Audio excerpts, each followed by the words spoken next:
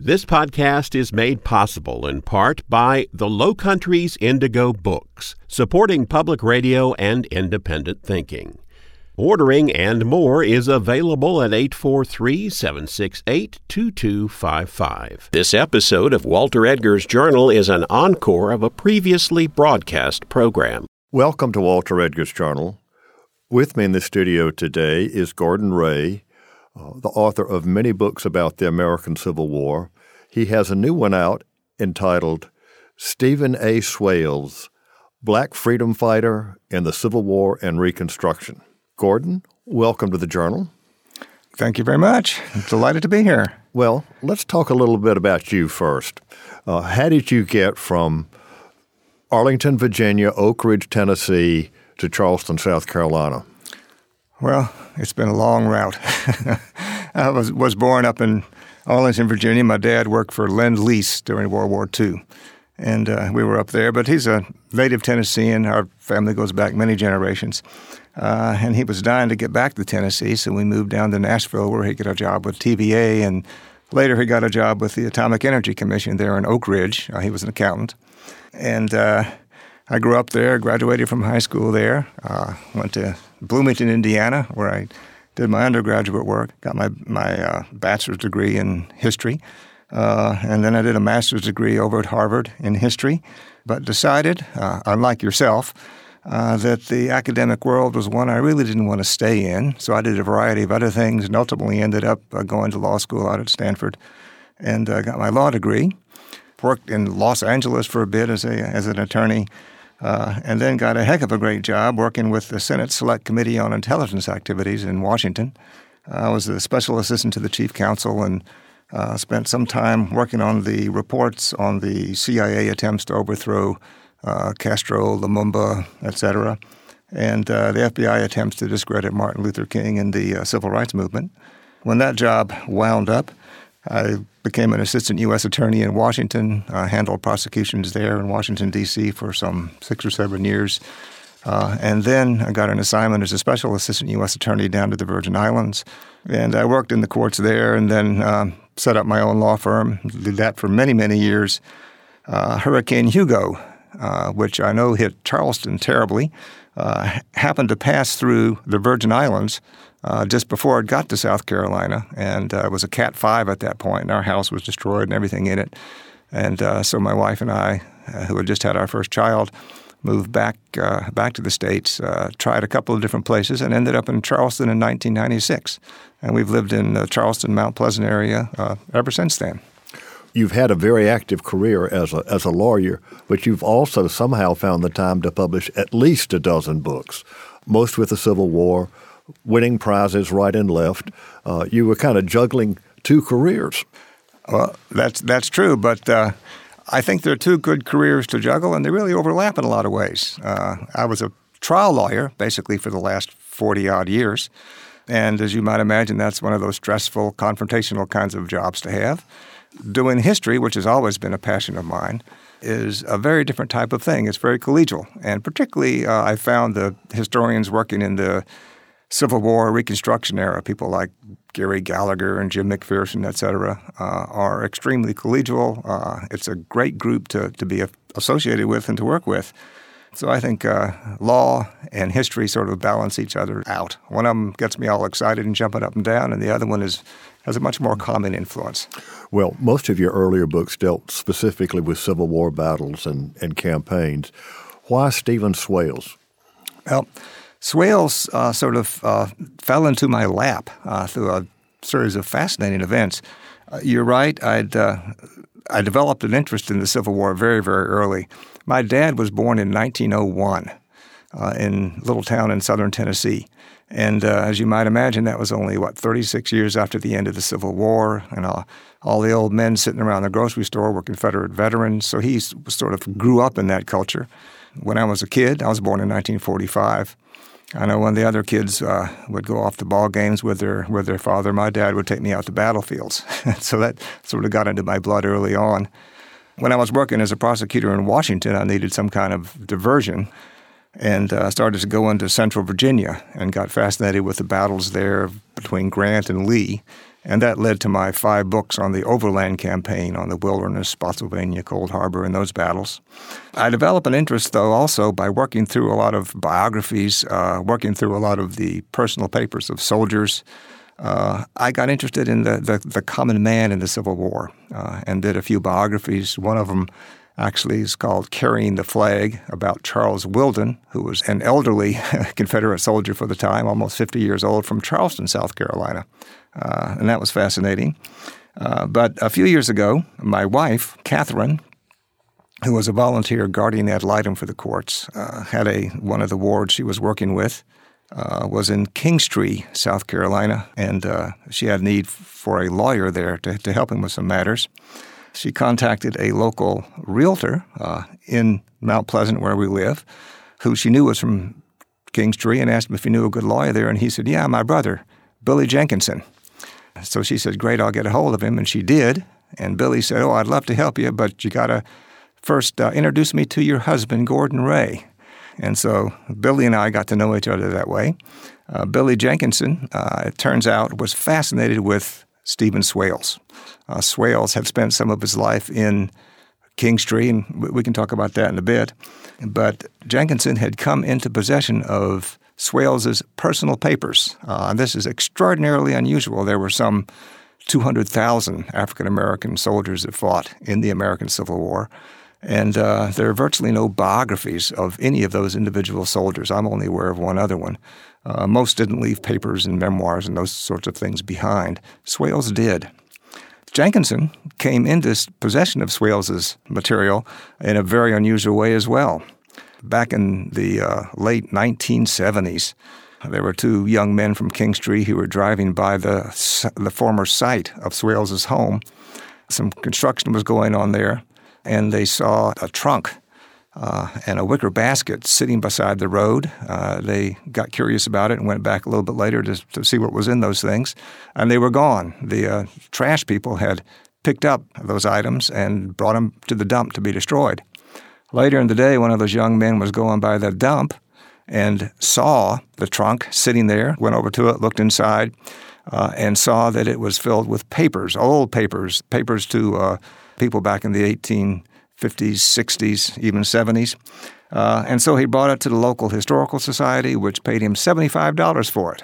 Well, Jenkinson was in that society and saw the papers, realized their value, copied them, and then sent the originals to the University of South Carolina, which I've contacted several times, and they simply can't find them right now. But fortunately, Jenkinson had copies, and he gave me, when he came by to see me, several boxes packed with copies of the personal papers of Swails. So that's kind of how this all came together. Okay, I've just got to stop a minute. The South Carolina Library cannot find the Swails papers now? That's correct. I understand, having talked to some of the folks there, that they have a lot of papers that they have not yet cataloged. And so they may be there, but just haven't been cataloged yet. Okay. I would hope that the publication of your book will spur them on to find those papers. So anyway, Billy gave you the papers, and because Swails was a member of the famous 54th Massachusetts, that brings you right into your military history hook. Exactly. And as I delved into his story, obviously I had to go to a lot of other places to find papers. Here in South Carolina, the Department of Archives and History is fantastic, and they had all of the papers that related to his time when he was working with the legislature here in South Carolina. The National Archives has the papers that relate to all of the work that he was doing with the Freedmen's Bureau, and of course we've got his compiled military service records, and then all of the military records that he himself saved. So it was possible to really put together his whole story.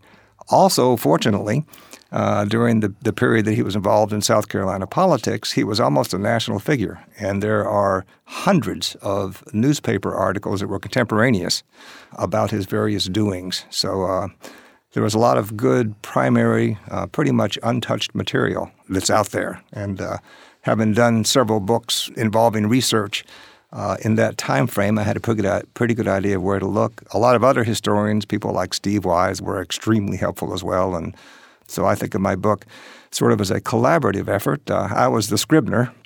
But Billy Jenkinson obviously was the spark, the inspiration, and also the man who was able to really get me a large portion of the documentation that I needed. I think the story of the papers, as a historian and someone who keeps telling folks, you never know what's there and in the attic, in the basement, and for gosh sakes, before you sell your house, Granddaddy's trunk might have things, and please contact the Caroliniana or the Historical Society in Charleston so that they'll be saved for future generations. Absolutely. Gordon, we need to pause a moment and let our listeners know that this is Walter Edgar's Journal, and I'm talking with Gordon Ray about his latest book, Stephen A. Swails, Black Freedom Fighter in the Civil War and Reconstruction. So let's turn now to Stephen Swails. Let's start talking about his story. Right. Well, he was born in 1832 in a little town called Columbia, Pennsylvania. It's right on the northern bank, basically, of the Susquehanna River. I tried to put together exactly who his mother and father were, and census records from those times help, although they're somewhat contradictory. His father apparently was an escaped slave, had escaped from Maryland. He gets variously described as black or mulatto. His mother apparently also was from Maryland, and she's variously described as white or mulatto. So it's hard to say, but apparently she was light-skinned and his father was dark-skinned. Swails, by the time he was about 2.5 years old there in Columbia, went through a terrible ordeal. There was a massive race riot. The town itself was a terminal on the Underground Railway and had developed a fairly large African-American population. And the local white population was getting upset about this. There was competition for jobs, all sorts of issues. And in 1834, there was a big riot.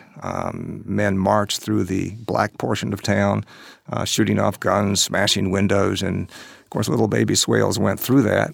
His family left not long afterwards, ended up in Mannheim, Pennsylvania, which was a lot quieter, and then migrated up to New York and spent most of his childhood. Okay. Wasn't Mannheim also a stop on the Underground Railroad? It was, but it had a much smaller population there. Also, it was just a lot calmer place, and wasn't the subject of race riots or anything like that.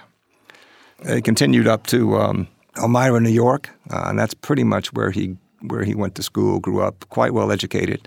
And some of the censuses describe him as being in school. And then he ended up in Cooperstown. Civil War breaks out. He's working at a hotel, the Keys Hotel, as a waiter.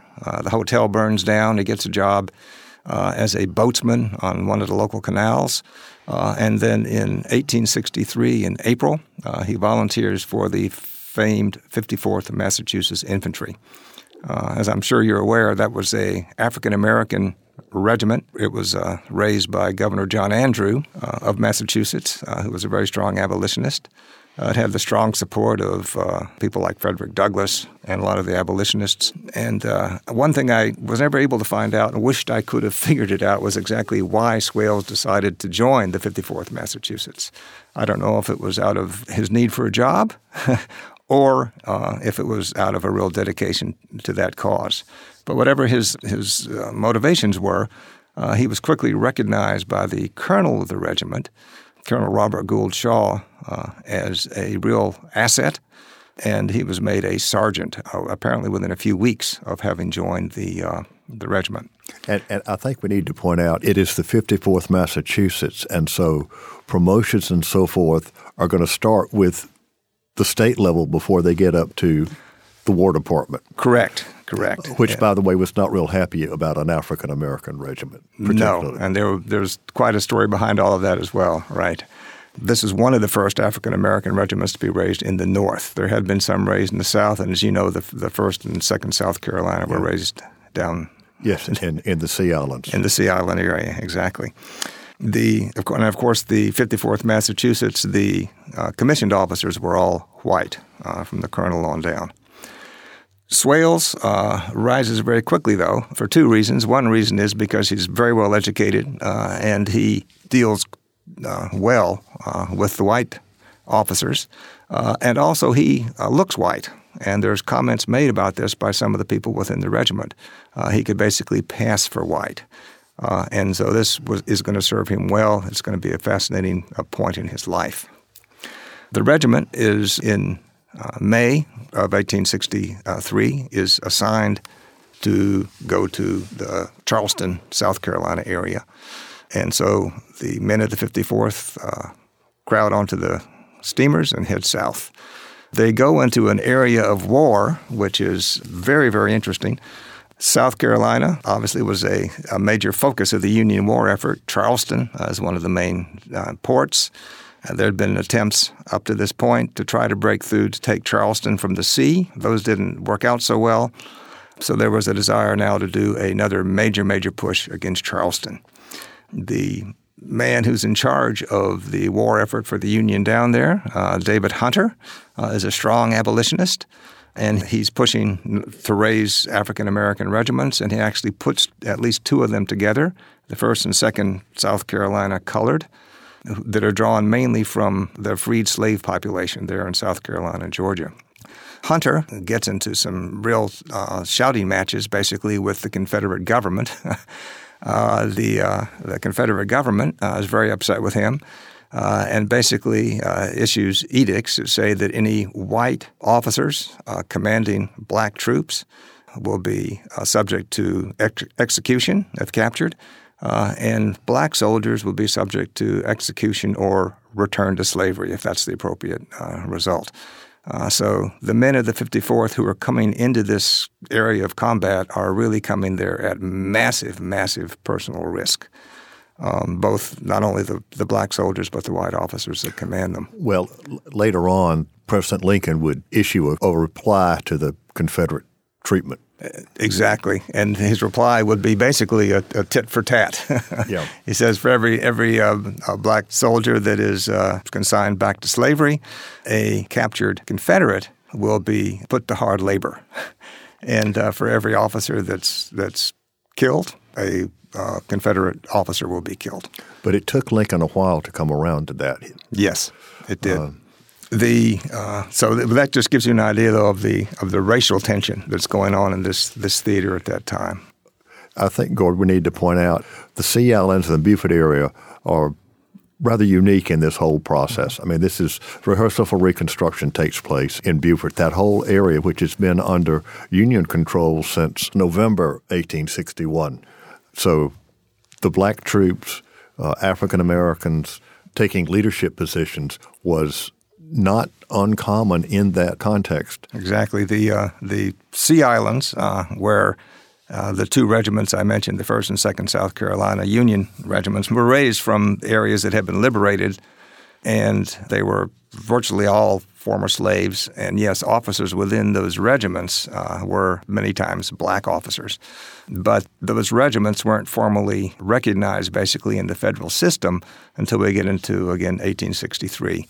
And there's a whole fascinating story behind them, which is sort of a sidelight on my book, but not a main issue. Oh, that's another manuscript? Yes, I'm planning one on those too. Okay, good, because there's, with all due respect to the 54th, I think the 1st and 2nd have been neglected. Yes. 54th got glory, I mean, literally and figuratively with the movie. Exactly. With the 54th down there, another thing that's fascinating is the interaction between the soldiers of the 54th Massachusetts who were African American, but most of whom were born in freedom and who grew up in the North. Their interaction with the soldiers in the 1st and 2nd South Carolina Union regiments that were virtually all former slaves and had only been freed recently within the last few months or perhaps year, and did not have the education or acculturation that the soldiers of the 54th Massachusetts had. And so it would be fascinating if we could learn more about how those people interacted and viewed each other. I know the movie Glory has a few points there that sort of emphasize that difference, but it's a fascinating one. All right, Gordon, we've got the 54th down to Beaufort now, so they're going to be part of an assault on Charleston. Right. The 54th is sent on its first combat mission fairly quickly. It's combined with the 1st or 2nd South Carolina and sent to the little town of Darien, Georgia. Darien's up a small river, and it was a sort of a trading post. And the unit goes up there. They attack Darien, and a lot of the town is destroyed. And the colonel of the 54th Massachusetts, Colonel Shaw, gets very upset about this because the man in charge of the expedition, Colonel James Montgomery, who happens to be a fervent abolitionist, basically wants to punish slaveholders, and the destruction of Darien, as he views it, is almost a religiously based duty to help undermine the slaveholders. Shaw, commanding the 54th Massachusetts, is very upset at being involved in this sort of thing. He considers it to be outside the range of what legitimate warfare should be, basically attack on civilian populations. The impact on the 54th is pretty tremendous because suddenly the newspapers, north and south, are talking about this atrocity at Darien and tying the 54th Massachusetts to it. And so Colonel Shaw realizes that it's critical that the 54th Massachusetts change its image and that it be involved in something much more significant and much more traditionally combat-oriented. That happens very quickly. The decision's made to go ahead and launch a new attack to break through Charleston Harbor. The 54th Massachusetts is sent on a side mission, basically a diversionary mission, up onto James Island. They go on to a little small subsidiary island called Sault Le Gris. There's an engagement that takes place there. Confederate forces break through the Union line. The 54th Massachusetts, though, manages to hold back the Confederate assault in time for other Union forces to escape. And suddenly the 54th Massachusetts finds itself praised. Swails plays an important part in all of this. Obviously, as a sergeant, he's commanding some of the troops, and it's a good day for the 54th. The 54th is then sent very quickly, basically the next day, over to take part in a major assault against Battery Wagner, or Fort Wagner, as it was called by the Union officers. Fort Wagner is one of the forts guarding the mouth of Charleston Harbor. It's there on Morris Island. There's an interesting event that takes place. A decision is made to put the 54th Massachusetts in front of the assault against Battery Wagner. According to a newspaperman, the officer that made that decision, the commanding general, Truman Seymour, was overheard saying that he wanted to put the 54th in front because it was going to be necessary to get rid of them at some point anyway, and this would be as good a time as any to do it. Basically, they're all going to get killed. Pretty brutal. Truman Seymour later, in his report, denied having said that sort of thing and said instead that he put the 54th in front because it had distinguished itself there at James Island and Sault Le Gris. So that's why he put it in front. We'll never really know the true answer to that one either, but 54th Massachusetts leads the attack. Let's talk about the terrain and Sure. and the fortification itself for a minute. Okay.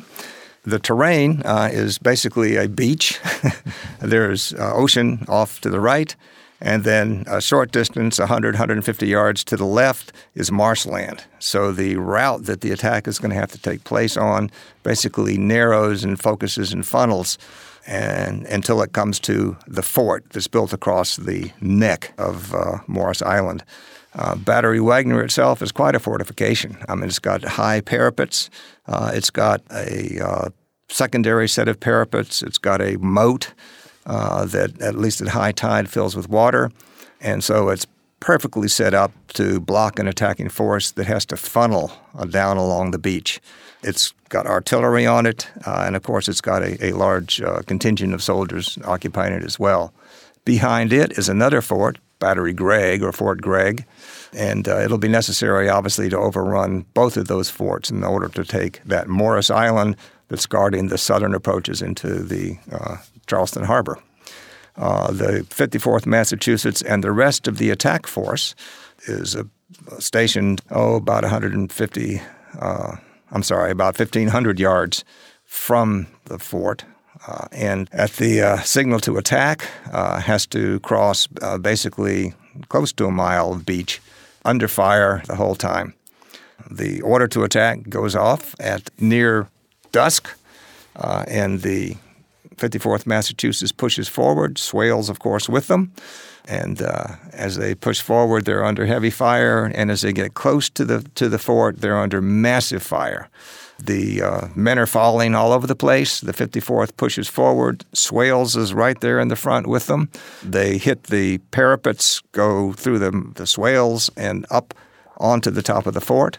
Colonel Shaw is killed fairly quickly, and Swails finds himself with two of the white captains up on the walls of Battery Wagner.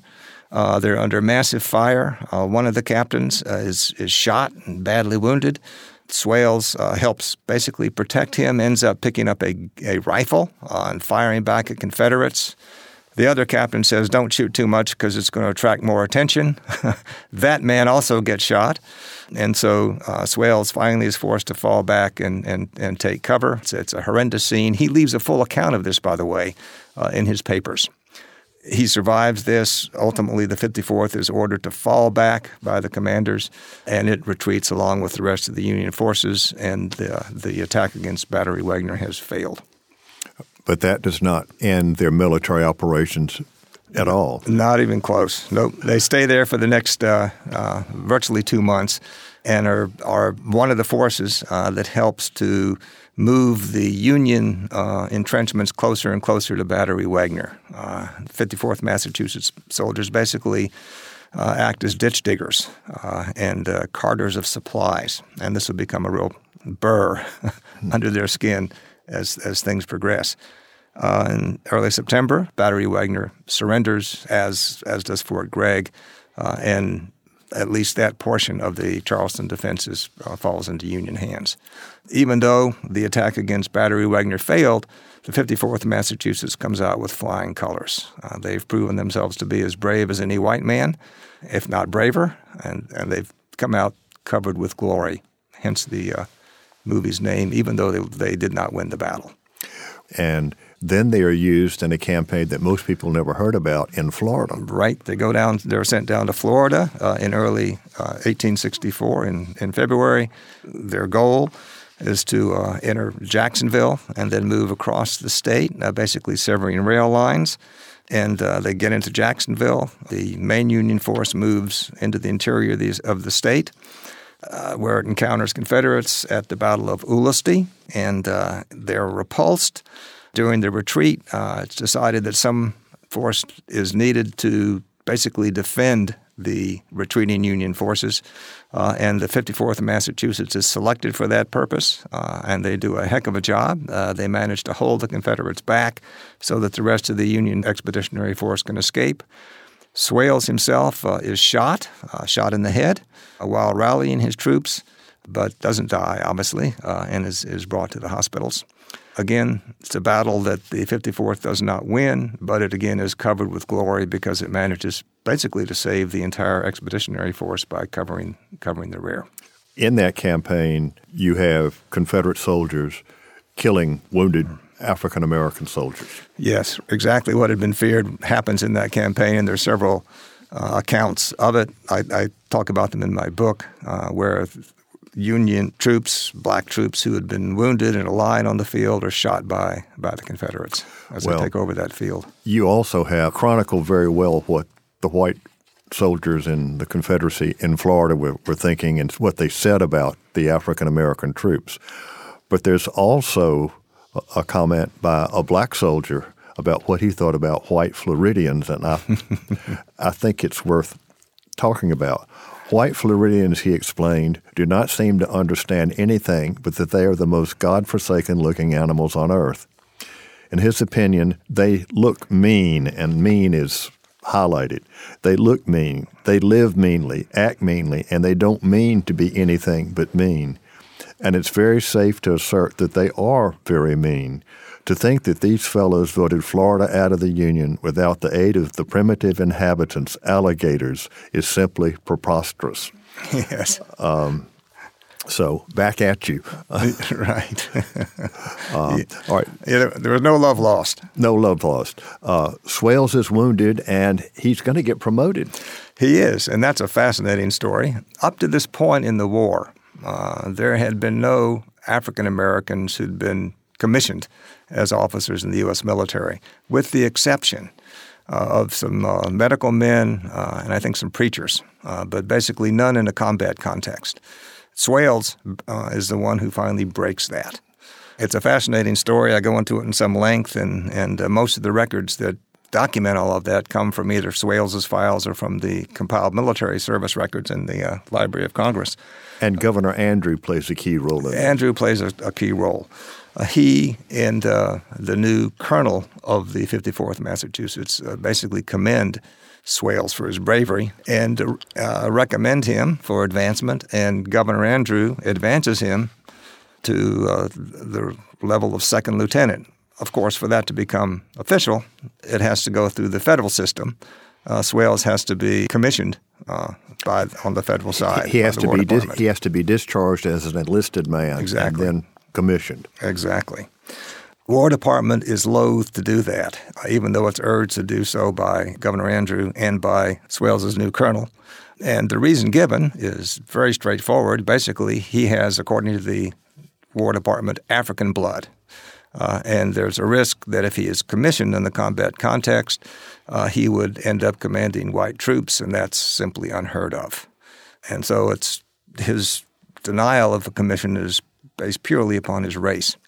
There's quite a campaign that's then waged by Governor Andrew, by Swails' supporters. Swails himself is given leave to go up to Washington so he can help lobby on his own behalf.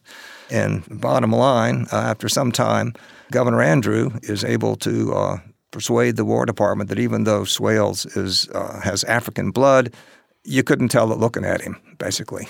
He looks like a white man. And based on that, the War Department goes ahead and commissions him, discharges him, and then commissions him as an officer.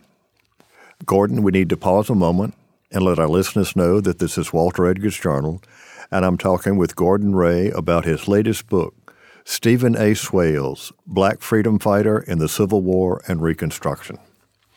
All right, I think we need to move on now to the post-war period. The 54th is deactivated, and what does Swails do then? Well, Swails decides that he's going to join the Freedmen's Bureau. The Freedmen's Bureau is quite active in South Carolina. It actually had its origins in South Carolina and Georgia, as I think you alluded to earlier, during the latter years of the war. Its purpose is to basically ease the transition from slavery into freedom, to solve all sorts of problems dealing with ownership of land, of jobs, of education, etc. And Swails joins the Freedmen's Bureau. He's first assigned to the Sea Islands, but then shortly ends up in Kingstree, South Carolina, in what would become Williamsburg County. And there he makes quite a name for himself. Fortunately, most of those records have been preserved, both in the Library of Congress as well as in Swails' personal papers. He takes a very active role in Kingstree and Williamsburg County, trying to work out all of the difficulties between the freed population and the white population. A lot of those are absolutely fascinating. Basically, the slaves now found themselves no longer enslaved, but they needed to make a living, and they needed a place to live, and they had to usually get re-employed employed for the first time by their former masters. And Swails would mediate that in person. It's basically labor contracts. It's labor contracts. It is education contracts. It is all sorts of things that they had to do. An astounding amount of work, all of it documented. He would work out basically the contracts, work out the verbiage for the contracts. If they couldn't be worked out, he'd make the appropriate threats and would get the job done. This is one thing that impresses me greatly about him, and I think that plays a lot in his big role in his life. He's able to work both with the African-American freed slave world and the white man world. And I think that's something that not a lot of people from that time frame could do. It was a result, I think, obviously, of his having lived in the North, had jobs in the North, had to work with, as I mentioned, as a boatsman, as a waiter, etc. And he ended up commanding respect from both sides. And Williamsburg County is overwhelmingly African American. Yes, overwhelming. I think the numbers were somewhere around 60 to 70%. African American at that time. He then starts a march that's basically a spectacular advancement. On the local scene, he ends up actually ultimately getting elected as mayor of Kingstree. He studies law. He became a lawyer and actually set up a law office. His partner was a white man who had been a Confederate soldier and who had actually fought in one of the battles against him, the one there on James Island. And they set up their own law firm together. On the more national scene, he gets elected to be the representative for the Constitutional Convention in South Carolina there in 1867. Convention takes place in early 1868. He is a major force, according to several, in helping to put together and negotiate a constitution that is an extremely progressive one for the time, basically that gives black people the same rights as white people. He then gets elected as the state senator from Williamsburg County, and then once he's in the Senate, is selected as Senator pro tempore, or pro tem, as it's generally called, which is one of the highest, obviously, positions there in the state Senate. Yes, it's a powerful slot, even today. Right. And you have a footnote that a portrait was commissioned of him to hang in the Senate, but it's not hanging there yet. Well, it just got in there, believe it or not. Right. A portrait was commissioned of him. Billy Jenkinson was behind that one, too. I don't have the dates right in front of me, probably in the 1970s. It was commissioned and actually prepared but wasn't hung. But just as my book was coming out, I think in end of October, the Senate hung the picture. So he now has a picture hung up in the state Senate. All right. So he's a powerful figure in Reconstruction, South Carolina. So let's go into that in a little more detail. Okay. Yeah, he plays a major part. Again, he's not a big speech maker, but according to several of his contemporaries, he was an excellent behind-the-scenes man. Again, using his power of persuasion, his ability to negotiate, to get things done. And he is behind a lot of the reforms that take place during Reconstruction in South Carolina, basically from 1868 on up through the mid-1870s. And he serves as a delegate at the National Republican Convention. Right. He's a delegate at the National Republican Convention, the one there in 1868, of course, that nominates Ulysses S. Grant. And he then attends some of the other conventions. He becomes a national figure. Statewide, he's responsible in large part for a lot of the educational reforms, the setting up of public schools, a sharp increase in the admission of African Americans to schools and their education. He's on the board of, I guess, as trustees. He's a trustee of the University of South Carolina. Exactly, University of South Carolina. And again, I go into that in some detail, but there's a lot of dissension because the admission of black students is not accepted by the white population. The University of South Carolina was the only white Southern university to be desegregated at all. Right. And it was not just at the student level, it was also faculty and trustees. Correct. And Swails was one of those trustees. Yes. And was instrumental in that. He also was very instrumental in land reform in South Carolina in making property available to be purchased over time by the recently liberated slaves. And so he's not just a lot of talk and bluster. He's a man who's actually getting things done. Well, he marries a South Carolina woman. Susan Aspinall, who was a free black in South Carolina. Her father was a tailor in Charleston, actually. And he marries her, and they raise their family there in Kingstree. Of course, Reconstruction in South Carolina ends in the spring of 1877 with the withdrawal of federal troops. Right. And Swails was somehow involved in the talks that were going on, was he not? He was opposed to what President Hayes was going to do. Right. Yeah, the picture is this. In 1876, obviously, Wade Hampton is elected governor of South Carolina. Wade Hampton is a former Confederate cavalry chief for the Army of Northern Virginia, at least in its later years. Very large plantation owner here in South Carolina. According to some sources, the richest of the bunch. I don't know how if that's been established or not, but did quite well. And also had become the sort of spokesman for the group known as the Redeemers, basically the white population that wanted return, maybe not to slavery, but to something that was kind of like slavery, basically the white supremacist ideology. With his election, it was a contested election, as you know, and at one point before it was finalized, there were even basically two governors for South Carolina. Two governors, two houses of representatives, and the main thing was who got the presidential votes in South Carolina. Exactly. And this was during the Tilden-Hayes controversy for the presidency of the United States, where a deal was finally worked out. Hayes was selected as the president, but in that context, he also made it clear that he was going to basically terminate Reconstruction in the South and withdraw federal troops, and that's exactly what happened. And with withdrawal of federal troops, Hampton's governorship was assured, and the Reconstruction basically came to an end. All right, the Hampton administration takes over. Swails resigns from the state Senate. Right. He's not forced out, but he resigns. And what does he do now? Well, he stays for a bit in South Carolina, and he remains active in South Carolina politics, and he takes an active part in the election in 1878, basically by supporting other candidates, and that really gets him in trouble. There's an event, again, which I lay out in some detail in my book, and that is based on his papers and letters he later had with Governor Hampton. He, supporting one of the local candidates, goes to a big rally near Kings Tree, and some of the red shirts show up at that meeting.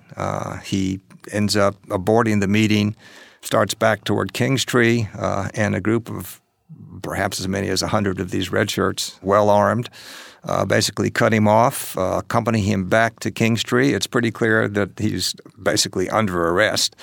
He makes a break for it when they get to town and seeks some kind of cover in the courthouse.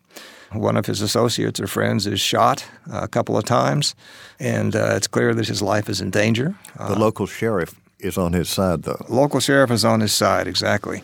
The sheriff manages to save Swails. The next day or so, Swails is at his house, and a group of these red shirts show up, and he's presented with an ultimatum. Bottom line of the ultimatum is get out of town within 10 days or you're dead. This one he takes seriously. He goes down to Charleston and then comes back to Kings Tree. His friends urge him to leave, and he does. Ends up going up to Washington, D.C. But his wife and children stay here. They stay here. They stay in Kings Tree, at the home that he had built there. He works in Washington for the next several years in the Postal Department, Treasury Department, and visits Kings Tree, though, fairly regularly to see his family and also to take part in local politics, but supporting various candidates. He actually tries to run against Smalls unsuccessfully. Robert Smalls, black hero during the Civil War. Exactly, who was a congressman for a few terms in Washington, D.C. There's a big contested election of Smalls, which Smalls hires Swails to represent him. And so Swails is still quite active in local politics. Doesn't stay in South Carolina very much, though. And every time he comes down, it was fascinating. I could find the local papers that would say, Swails is back. That troublemaker is, causing trouble again. A lot of that sort of verbiage. Frankly, I was surprised he was not killed. Yeah, I was too. I had expected to find that he might be killed during one of those visits, but he was not. Yeah. So he basically is in exile from South Carolina. Yes. For the rest of his life. Yes, and he continues on like that from when he leaves, which would have been in 1878, until he dies in 1900. But his wife and family stay in Kings Tree, and she lives until the 1930s, I think. Is that yes. Yeah, she lives up until into the 20s or 30s, correct. And family members, obviously, many remain in Kings Tree and then ultimately move. I don't believe there's any left there now. I have been in communication with some of the family descendants, one in Florida and other places. Are they still Swails or? Yeah, it varied. Yeah, some are off the female side of the family, et cetera. Did they know the story of their ancestor? Not a whole lot, but some. And actually, at one of the big events that was put together for Swails by Billy Jenkinson, Swails, just to get this story out, Swails was actually buried in Charleston, South Carolina, at the Black Cemetery, which is right next to Magnolia Cemetery. But his wife apparently decided it was best to put him there rather than bury him in Kingstree, because she was afraid if he was in Kingstree, his political opponents might desecrate his grave. I think it was in the 80s, could have been in the 90s. Billy Jenkinson arranged a big ceremony there at the burial site and got a new marker put up at the burial site, and also some of the descendants of Swails attended that celebration. And he was buried basically in his wife's family plot. Yes. There in Charleston. So that was the end of Swails. But interestingly enough, he sort of disappears after that. Well, from the historical record. But you've seen his collected papers. You mentioned there were thousands of documents that you had at your disposal. Yes. As a historian, I'm just jealous that they're all right there. There's lots of them there. And then once you hit the other archives that I mentioned to you, you can really put together the whole picture, right? It's a story of South Carolina and Reconstruction that has not been told before. No, and it really needed to be told, and I'm honored to have had the opportunity to put it together and do it. Well, it's not that Swails was unknown to some local historians. Yeah, and you're correct. He's mentioned by a few of the local historians, and I cite what they had to say about him, right? Yes. In McGill's narrative of Reminiscences of Williamsburg County, he observed, S.A. Swails, a colored soldier in a Pennsylvania Union regiment, was a state senator and possessed unbounded influence over the Negroes, and to him it is principally due the exemption as above, and there was no serious complaints about him. But Bodie's History of Williamsburg County, which was written in the 20s, is the one that most people would go to if you're looking for a history of Williamsburg County. There came out of Potter's raiders to Williamsburg a Pennsylvania Negro named Stephen A. Swails, he wrote. It was not then known that he had been one of this band, but often suspected. Had it been known, the first one of at least 100 men in Williamsburg County who saw him would have shot him like a snake. Bodie conceded that Swails was an educated Negro and had much natural ability, exercising an uncanny influence over the Negroes and serving as the county's senator until he was driven away by outraged whites. Mm-hmm. Yeah, and that raises an interesting point, too. We hadn't mentioned it, but Swails was involved in an expedition known as Potter's Raid there during the very last year of the war, April of 1865, that took the 54th Massachusetts and some other units up through the area by Kingstree. They didn't actually go into the town, but they were very near it, basically tearing up rail lines and disrupting Confederate supplies in support of Sherman. And that made him, and he was wounded, as a matter of fact, during that expedition. He was shot in the arm. There was a little railroad town that doesn't exist anymore, Manchester, right? Which where they captured tremendous amount of railroad stock, and what they didn't take, they burned. Yeah, right. And actually, Swails was instrumental in capturing one of the trains. He jumped into it, drove away the engineer and everybody else that was in the train, and started driving it down the tracks. And a Union soldier, sharpshooter, didn't realize who it was, thought he was a Confederate, and shot him in the arm. Another one of his battle wounds, and a very brave event that he was involved in. But his involvement in Potter's Raid actually helped him in many ways because he was now a war hero. And, of course, the African-American population was very proud of that. I'm sure that the white population of Kingstree realized that he had been in on Potter's Raid because that was a big part of his biography. But I have never seen anything in the contemporaneous materials that indicates that they were upset by that. Well, what's interesting is those two early descriptions of him by white historians called him a Pennsylvanian, even though he had come to South Carolina through the 54th. Right, through the Massachusetts regiment. So they had known a lot about his story of who he was not a secret. No, But again, you don't find him honored or praised or even, except rarely discussed in, one sentence in a book. No. Well, people like Billy Jenkinson are helping to rewrite the history of Williamsburg County. Yep, they are. Yeah. Point I make at the end of the book is that a lot of the things he had championed ended with Jim Crow, and even in the military, it took a long time, up and well into our century, probably to the Korean War, before African Americans had full access to military units. But Swails is one of those huge figures. They say that the people who do things now stand on the shoulders of giants, and as I mentioned in the book, I think he was one of those giants. Well, it's a fascinating story, and Gordon, Alfred's giving me the wind-up sign. Okay. Any last words for our listeners before we sign off today? No, I think we've pretty well covered it. All I could really say is that I've enjoyed working on this biography probably more than I've enjoyed working on any other book, and I feel that today it's extremely important because it touches on a lot of the issues that we're dealing with in our contemporaneous society. All right. Well, Gordon Ray, the author of Stephen A. Swails, Black Freedom Fighter in the Civil War and Reconstruction. Thank you so much for being with us today on The Journal. Thank you very much for having me. This is Walter Edgar, and I hope you enjoyed today's Journal. I know that I did, and I also learned a lot. Gordon Ray is a terrific researcher. His Civil War books I was familiar with. They won a lot of awards.